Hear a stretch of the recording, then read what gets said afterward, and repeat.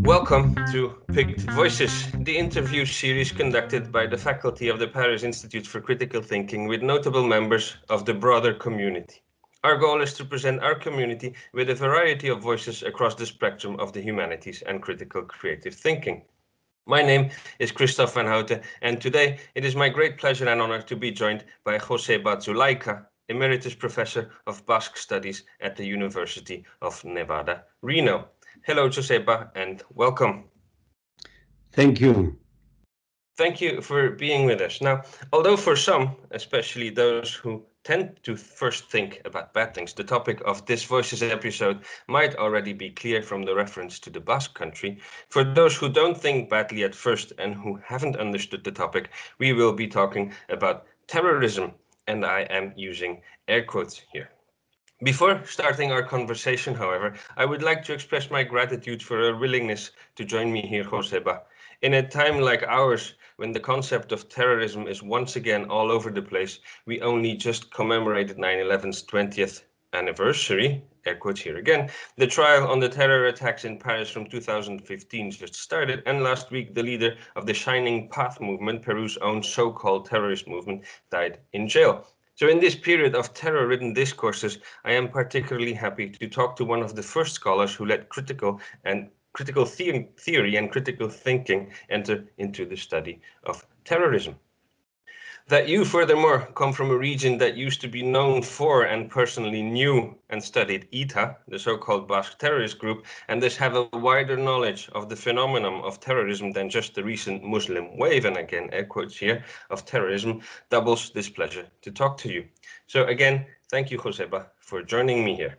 Now, as the many virtual quotations marks I already had to declare show, although we might think we understand what we are talking about when we talk about terrorism, this might actually not be the case.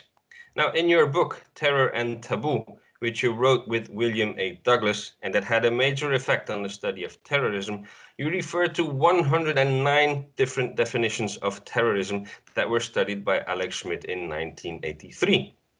Now, this shiftiness or even plasticity of the term is obviously very problematic for the study of this phenomenon, no?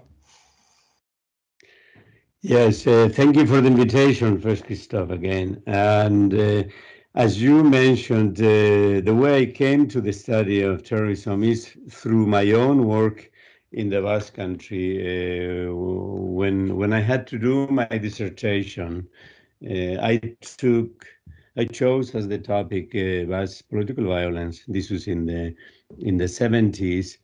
And I did an ethnography of Basque political violence. While I was writing this dissertation and then publishing the book, Basque Violence, Metaphor and Sacrament, there were at the same time, there was a committee of international terrorism experts. So it confronted me what was the value of my own knowledge, ethnographic knowledge of the violence versus a kind of a technical, scientific terrorism discourse of this violence. So that led me into studying the premises and the discourse of terrorism.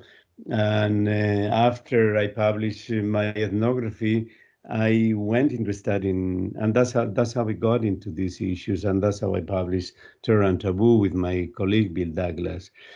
As you say, there were 109 definitions, but those were not enough for the former CIA director William Casey, who lamented that it did not include quite other few kinds of terrorism that he was the director during the Reagan era, that the Soviet Unions were getting practiced. So they wanted to expand into more definitions yet. So it is part of the shiftiness that you mentioned. The whole discourse has several types of, plots, premises, definitions that if you look at them analytically, they become obviously contradictory and problematic. And you could say that these definitions for the current type of terrorism, again, those definitions are still more awkward because those definitions were essentially about nationalist groups like the IRA or like ETA that I was studying. That's it, kind of underground movements that were kind of somehow looked for some kind of a national liberation movement, or they were overall kind of organizations that had their own structure, their own history. They were attached to a certain kind of political entity, a state or sub-state entity. Whereas after 9/11, a lot of those structural elements kind of no longer apply. Now it seems to be terrorism is all this Middle East area that includes a whole bunch of nations against which the US-led counterterrorism is now involved. So you could say that all of those definitions are kind of even more shifty nowadays than they were 30, 40 years ago. Now, okay, thanks. And to continue on this shiftiness, and for as much as this makes the study of terrorism difficult, I think they're even more problematic for the reality of the phenomenon of terrorism. Who is a terrorist? What is terrorism? Who, and above all, who decides who is a terrorist and who decides what is terrorism? There are a couple of funny examples here, funny in a cynical way. Nelson Mandela was a terrorist before, but then he became a hero. And the same obviously holds for Yasser Arafat. Both men even won the Nobel Peace Prize, which is a good thing if you are a terrorist. But besides these two men, so many other people have passed so easily from the one side to the other, probably even without knowing they supposedly changed sides. They were just doing and fighting their own fight. In fact, when does a guerrilla fighter become a terrorist? And what about state terrorism, the terrorist-style violence performed by those who are on the supposedly good, that is the defining side? So the plasticity of the concept is extremely troublesome, not just for the sake of the study of it, but especially, I think, for real life of the real people in the field. Would you agree with that? Yes. You just hit in the right buttons. Who decides who is a terrorist? Well, the State Department in the U.S. Essentially, they have a list of terrorist groups, and in this shiftiness we are talking about, you could be in 1 year and you can be out the next year. You mentioned people like Mandela and Arafat, who were Nobel Prize winners, yet they were also terrorists. But you could go in a quite a remarkable list of people who were super friendly with the U.S. and then became arch terrorists. Well, people like Noriega, I mean, he had collaborated with the CIA, then he became a terrorist. Even Gaddafi was, for a while, he had a lot of dealings with the CIA, and he was very friendly to and then he became this portrayal of terrorism. Saddam Hussein, as you know well, I mean, he was he collaborated with the U.S. in the fight against Iran, and then suddenly turned against the arch enemy.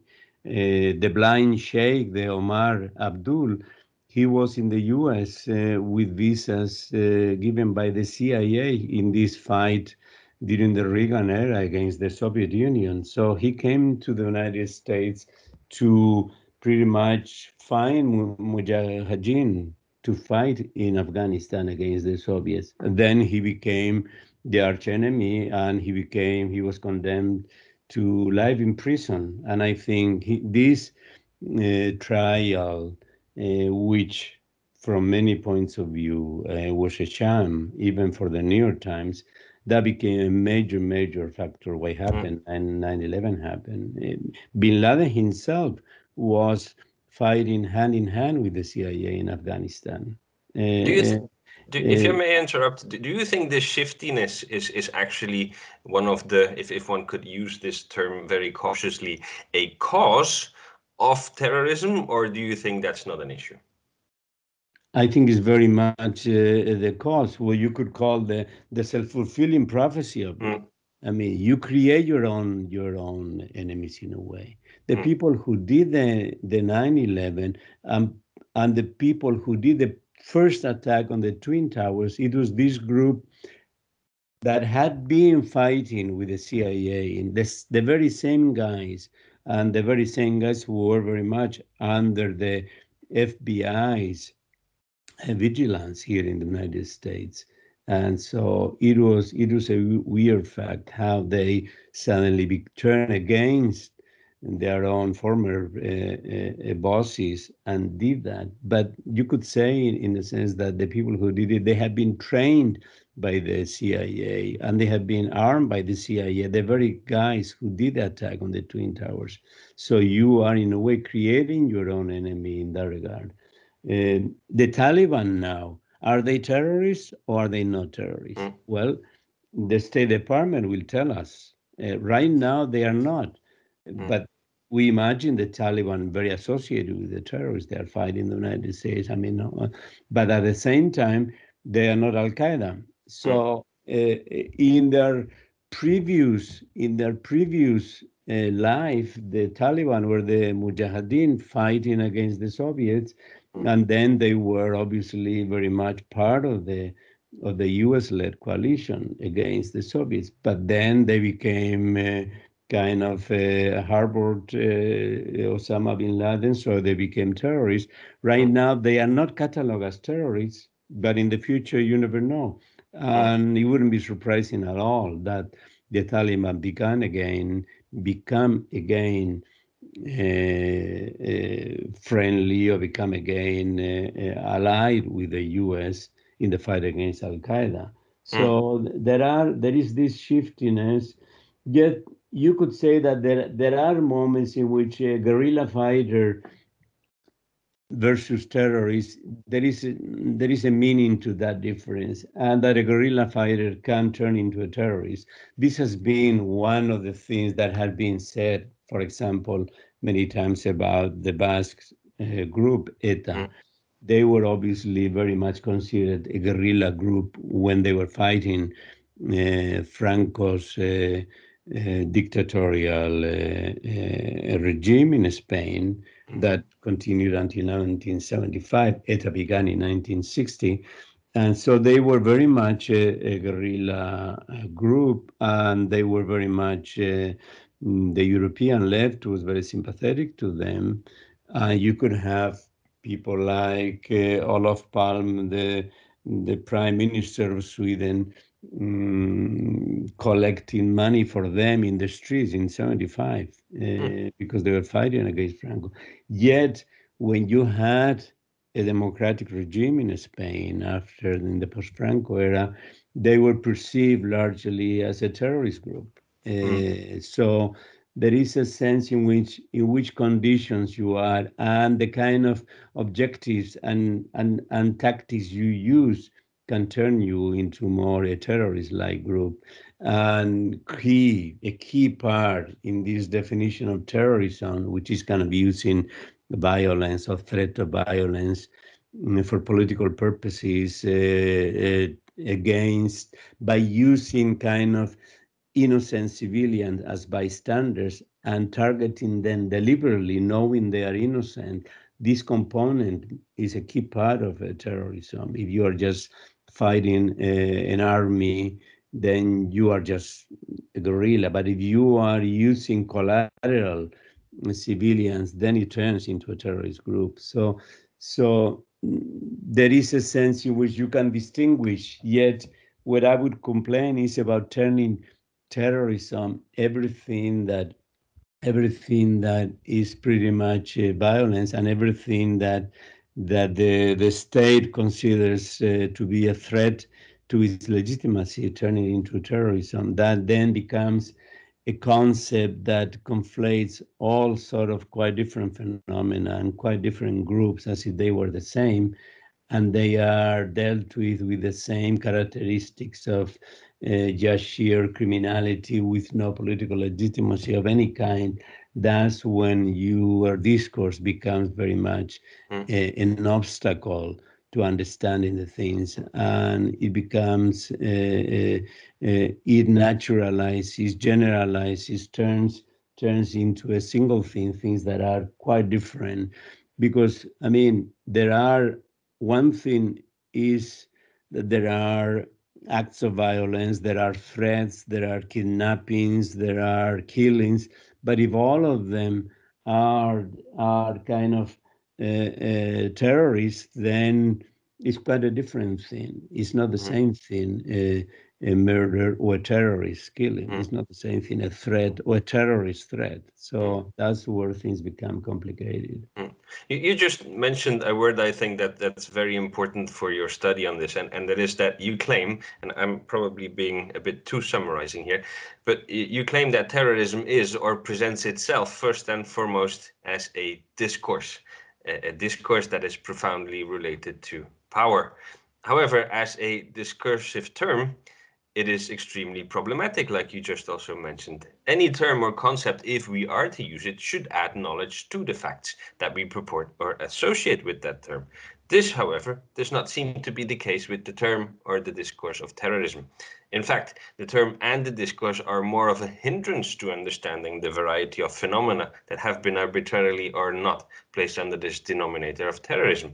Why do you think that, notwithstanding all this negativity or all these problematics involved with this terminology, we haven't stopped using this? Well, one thing is the political convenience of it, for sure. You know, before 1970, if you look at the indexes of most major newspapers and news organizations in the term in the index, the term terrorism did not exist until 1970.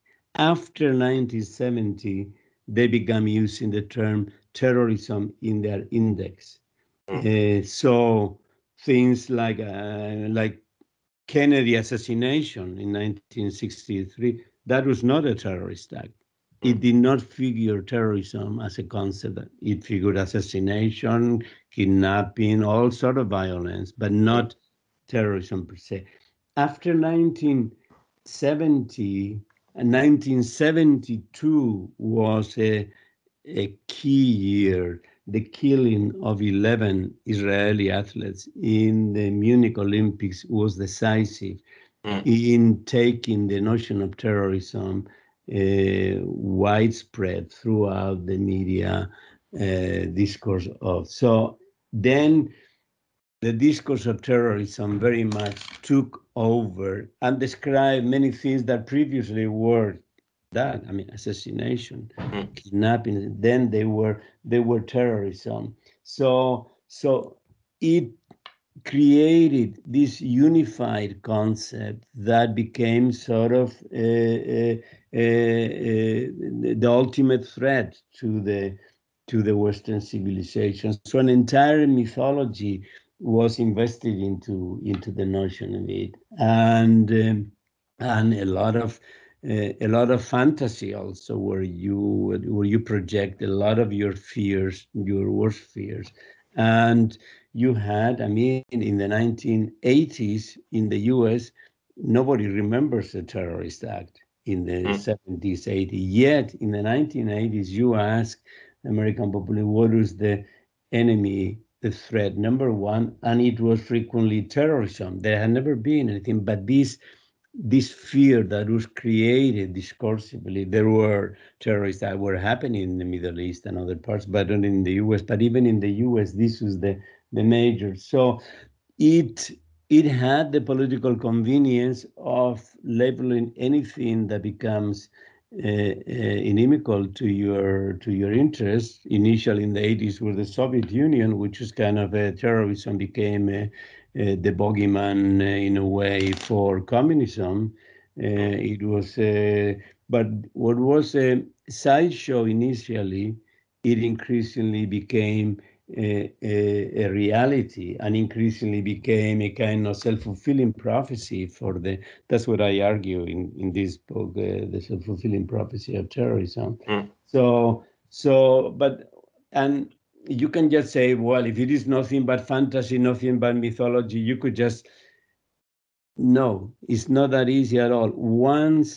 Fantasy is in a way where you invest your subjectivity, and the fantasy creation of a monster like terrorism, you cannot dissolve it easily at all. It becomes very much part of the reality. The fantasy is not the kind of an unreal, dreamy thing. It is ultimate real where you have your fears and your worst premonitions. So in that regard, it becomes a discourse that may force you, like it has happened in the post 9/11 political war led by the US. It can lead you into kind of overreaction. These wars in Afghanistan, in a totally out of proportion, because they correspond to your own fantasy world of what that terrorist threat it is. And you are turning something like Al-Qaeda, if a few hundred fighters that were kind of living in the Afghanistan mountains, you turn them into this enemy that in your own imagination you're creating to a big. And now we are trying to get out of it. Biden is promising that at the end of these forever wars, that's what Obama also did, but it's very, very difficult because we have created this monster through our own discourse. Now, up until now, we have been talking about the linguistic or discursive problems related to terrorism, but this might be considered as a bit reductive, even maybe a little bit repulsive or single-minded on our part. Because even if there are many linguistic and discursive problems of definition related to the concept of terrorism, in the end, there are generally some very real and not linguistic victims left behind on terrorism trail. And we should always be very careful not to forget about these victims. I think you can only but agree with this. Yes, of course, absolutely. There were 3,000 people killed by the 9/11 attacks. There you have it. I mean, that is not a fantasy as such. Obviously, there are. It reminds one what happened. This creation of a global concept. In my initial work, I did compare with what happened with the Inquisition in the Middle Ages. There were obviously all sort of crimes then too, all sort of rituals, all sort of, yet it was the church itself in a way that turned these magical traditions, etc., into this worldwide anti-church monster through inquisitorial means, and saw threats and enemies everywhere. So this creation of the global phenomenon is what terrorism discourse does in a way. But obviously there are crimes like these 3,000. So what this leads me is into considering who these terrorists themselves are, subjectively who they are.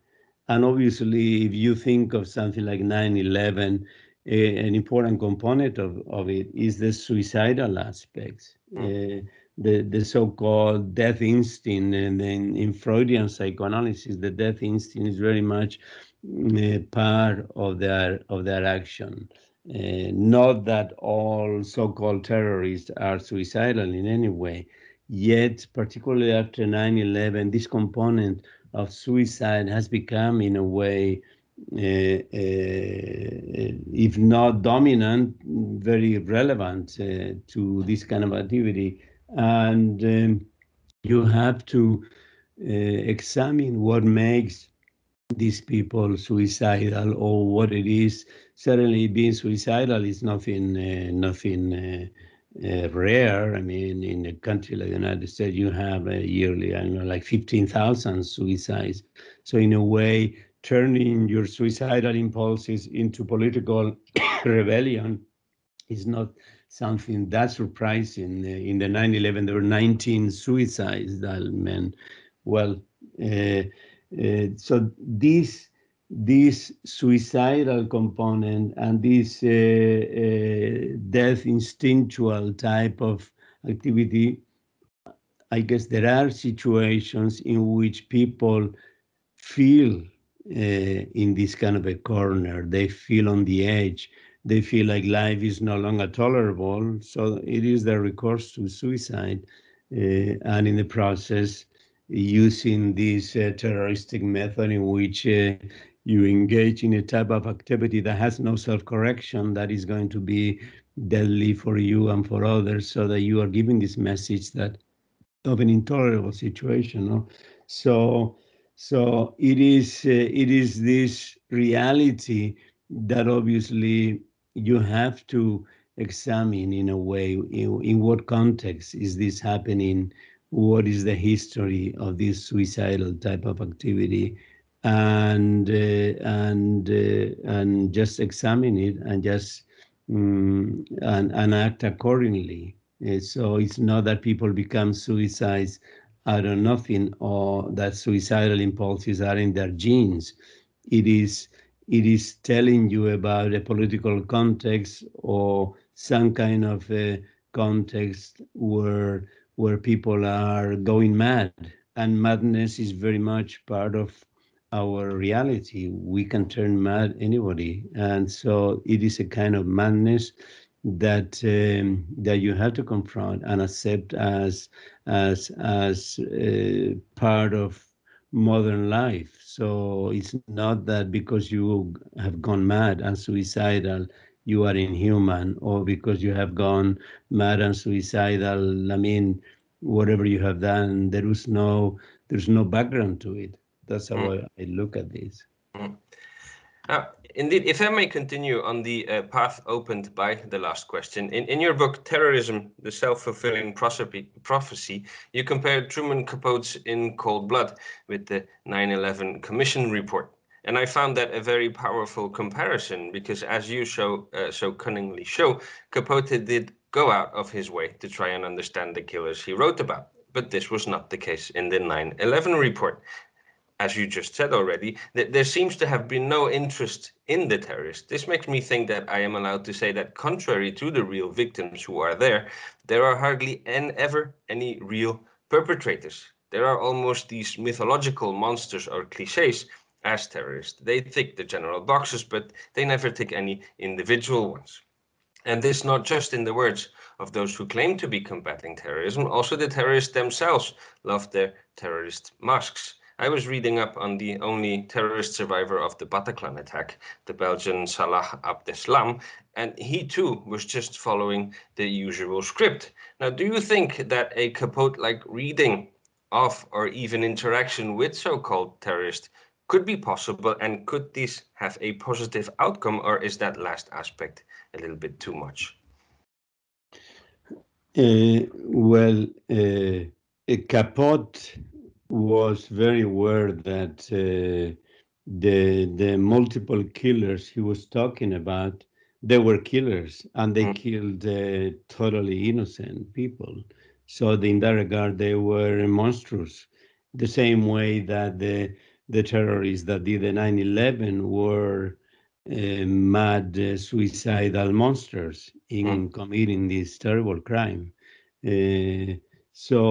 But what Capote did with these multiple murderers is he tried to understand what led them to that madness. And so he got close to them, he talked to them, he even empathized with them. One of them, he saw that he was a kind of an artist.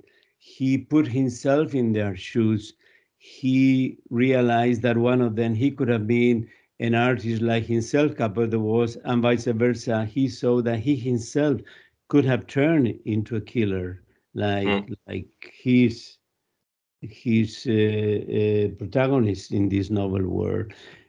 So that is what Capote the great gift of Capote's book In Cold Blood is that he takes you inside this murderer's madness, and the murderer who himself kind of cannot comprehend how he has done what he has done. And he gives you such a detailed description. He gives you such a contextual writing of the thing that you feel pity for these guys. You see their monstrosity and inhumanity, but also you see their humanity, from which history they come, what happened to them in their childhood, what kind of a... So that is what makes you understand what homicide in the U.S., this ordinary homicide is. That's the great gift. With terrorists, that is essentially totally forbidden. You are in any way allowed to empathize with the terrorists, of course. You are not allowed to kind of get inside the terrorists, let alone kind of fall for the terrorists, like Capote did for one of them. He kind of almost fell in love with the guy. I mean, if you do that sort of thing, you are already a pro-terrorist. So you are not allowed to that kind of identification. And the result of it, in a way, is that you write about them from a very superficial point of view, because you haven't gotten into the desires, the passions, the fears, the histories of these killers.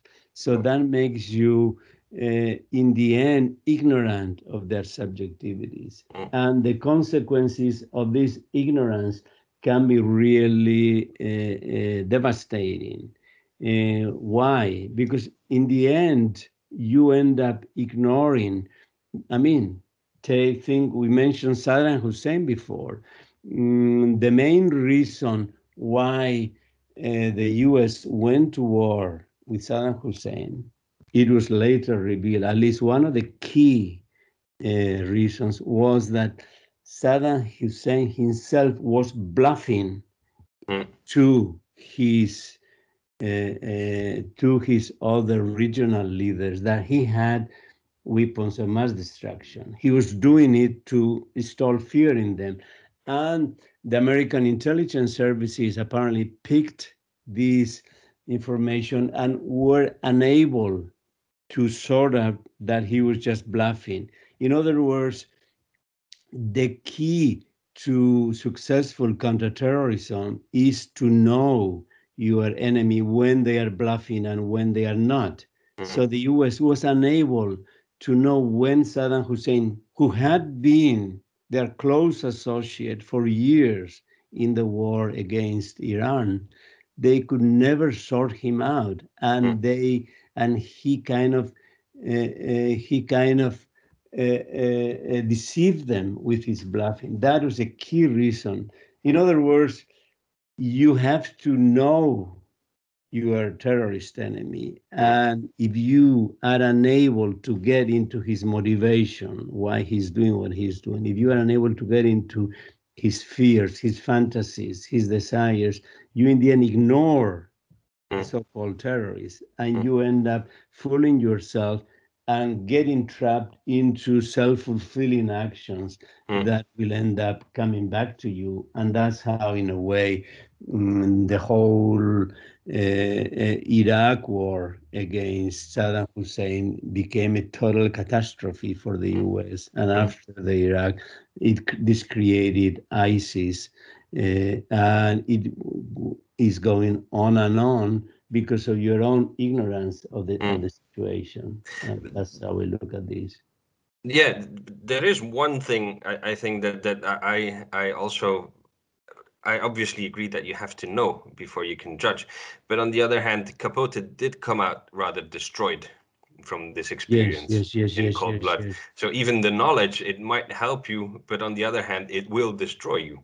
So there's this counter effect, I think, that if you see Capote, yes, he was able to understand, and he in a certain sense was able to identify in the fact, not identify with the killer, but with the possibility of the other person being able to become an artist like him, but also he being able to become a killer, that kind of destroyed him. So there is the incredible negativity involved with this knowledge. But maybe Yes. for scholarly reasons and for the possibility of avoiding huge terrorist attacks, it obviously is required to know these things, which unfortunately they aren't.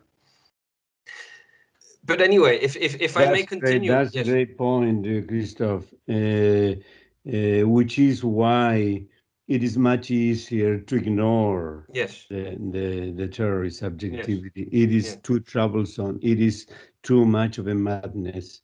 Yeah. Yes, I agree. And to continue this on this unwillingness, and if there's one figure in your many works on terrorism that receives the lion's share of your criticism, that is the expert.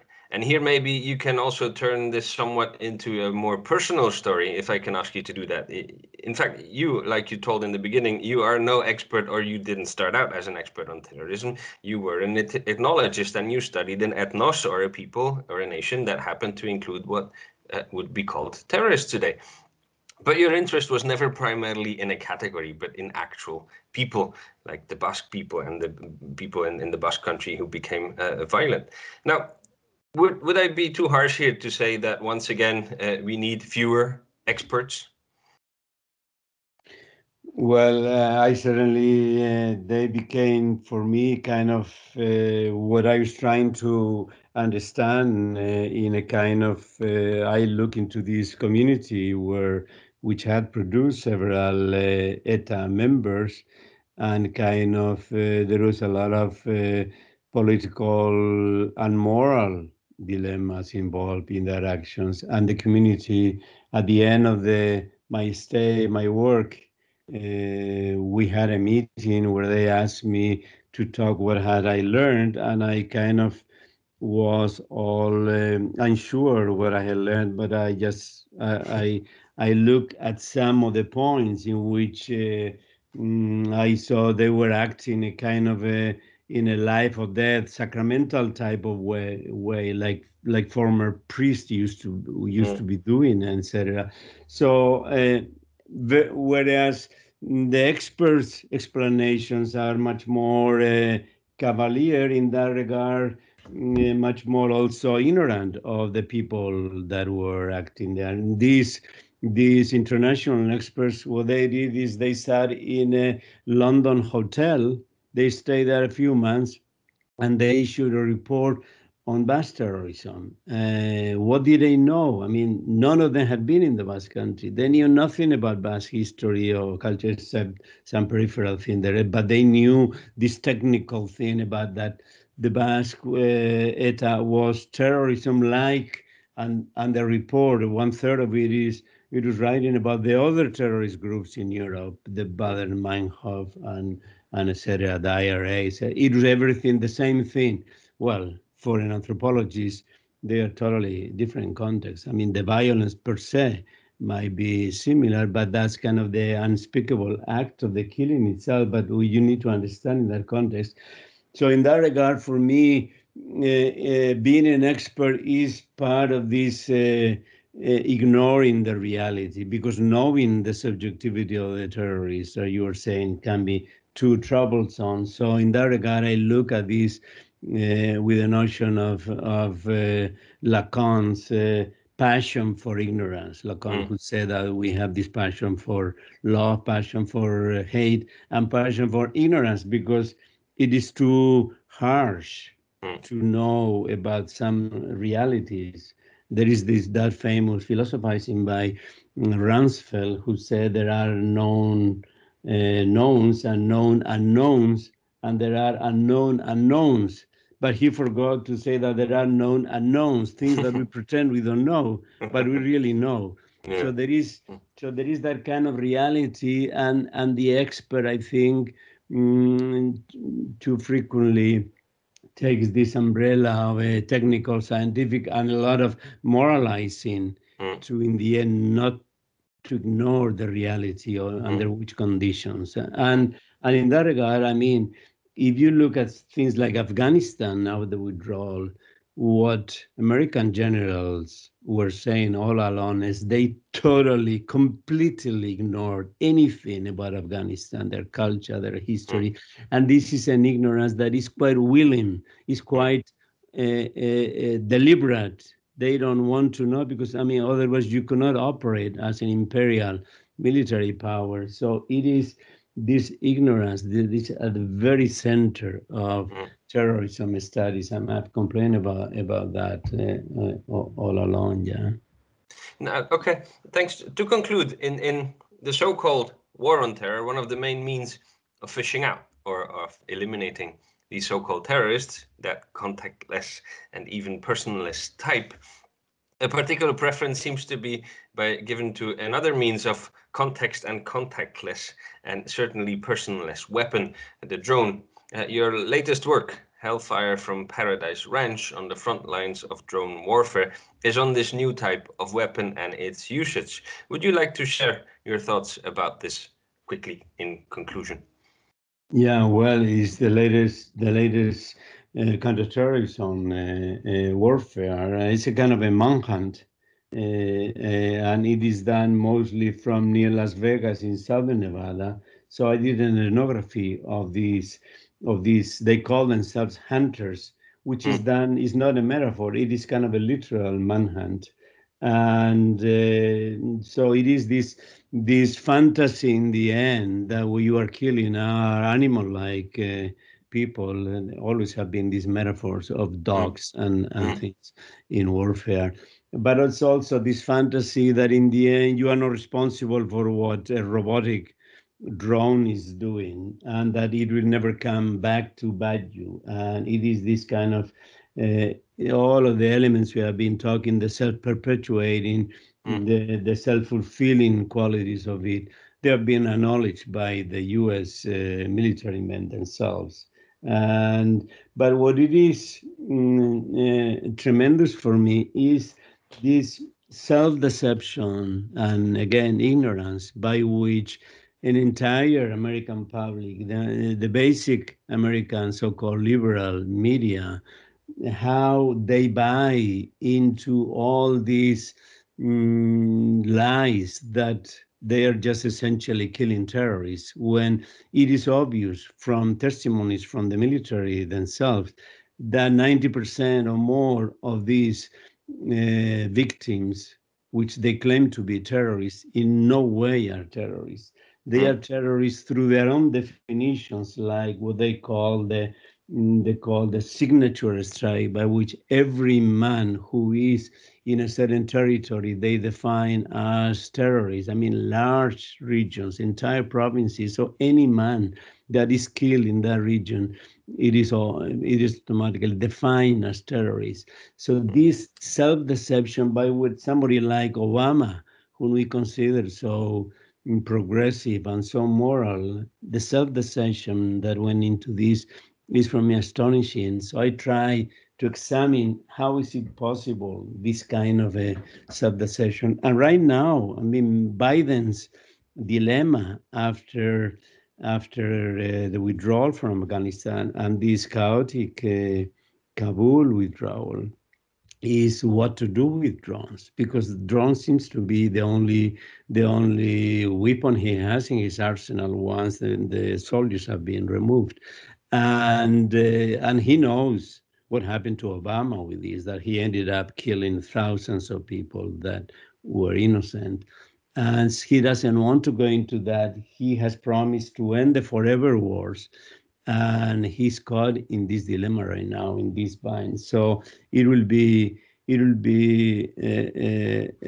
interesting to see what happens. He, right until now, for these first 7-8 months, he put the whole program of drones under revision. So they haven't been operating, but he did authorize at the end in Kabul, when they were leaving, that drone attack that killed 10 innocent civilians, another tragedy. So he knows how dangerous this is. But again, what is astonishing is the way in which, like in this case, they can just kill 10 innocent, and obviously they will say it was some terrorists, they had bombs, and it again and again and again, it's all a lie, and they have to keep deceiving the public and deceiving themselves that these are kind of terrorists.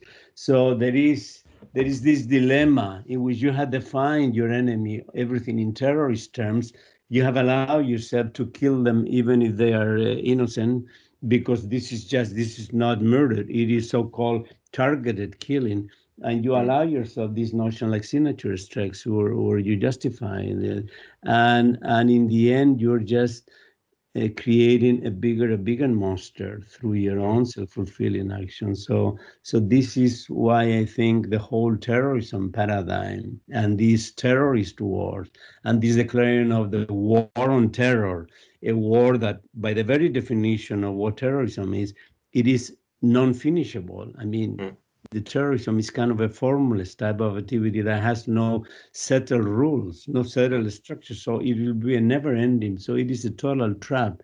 So I think at the origin of this is the faulty notion, or the faulty discourse, the non-reflexive getting into types of thinking that in the end are primitive, like the Inquisition in the 19th. They're based on taboo.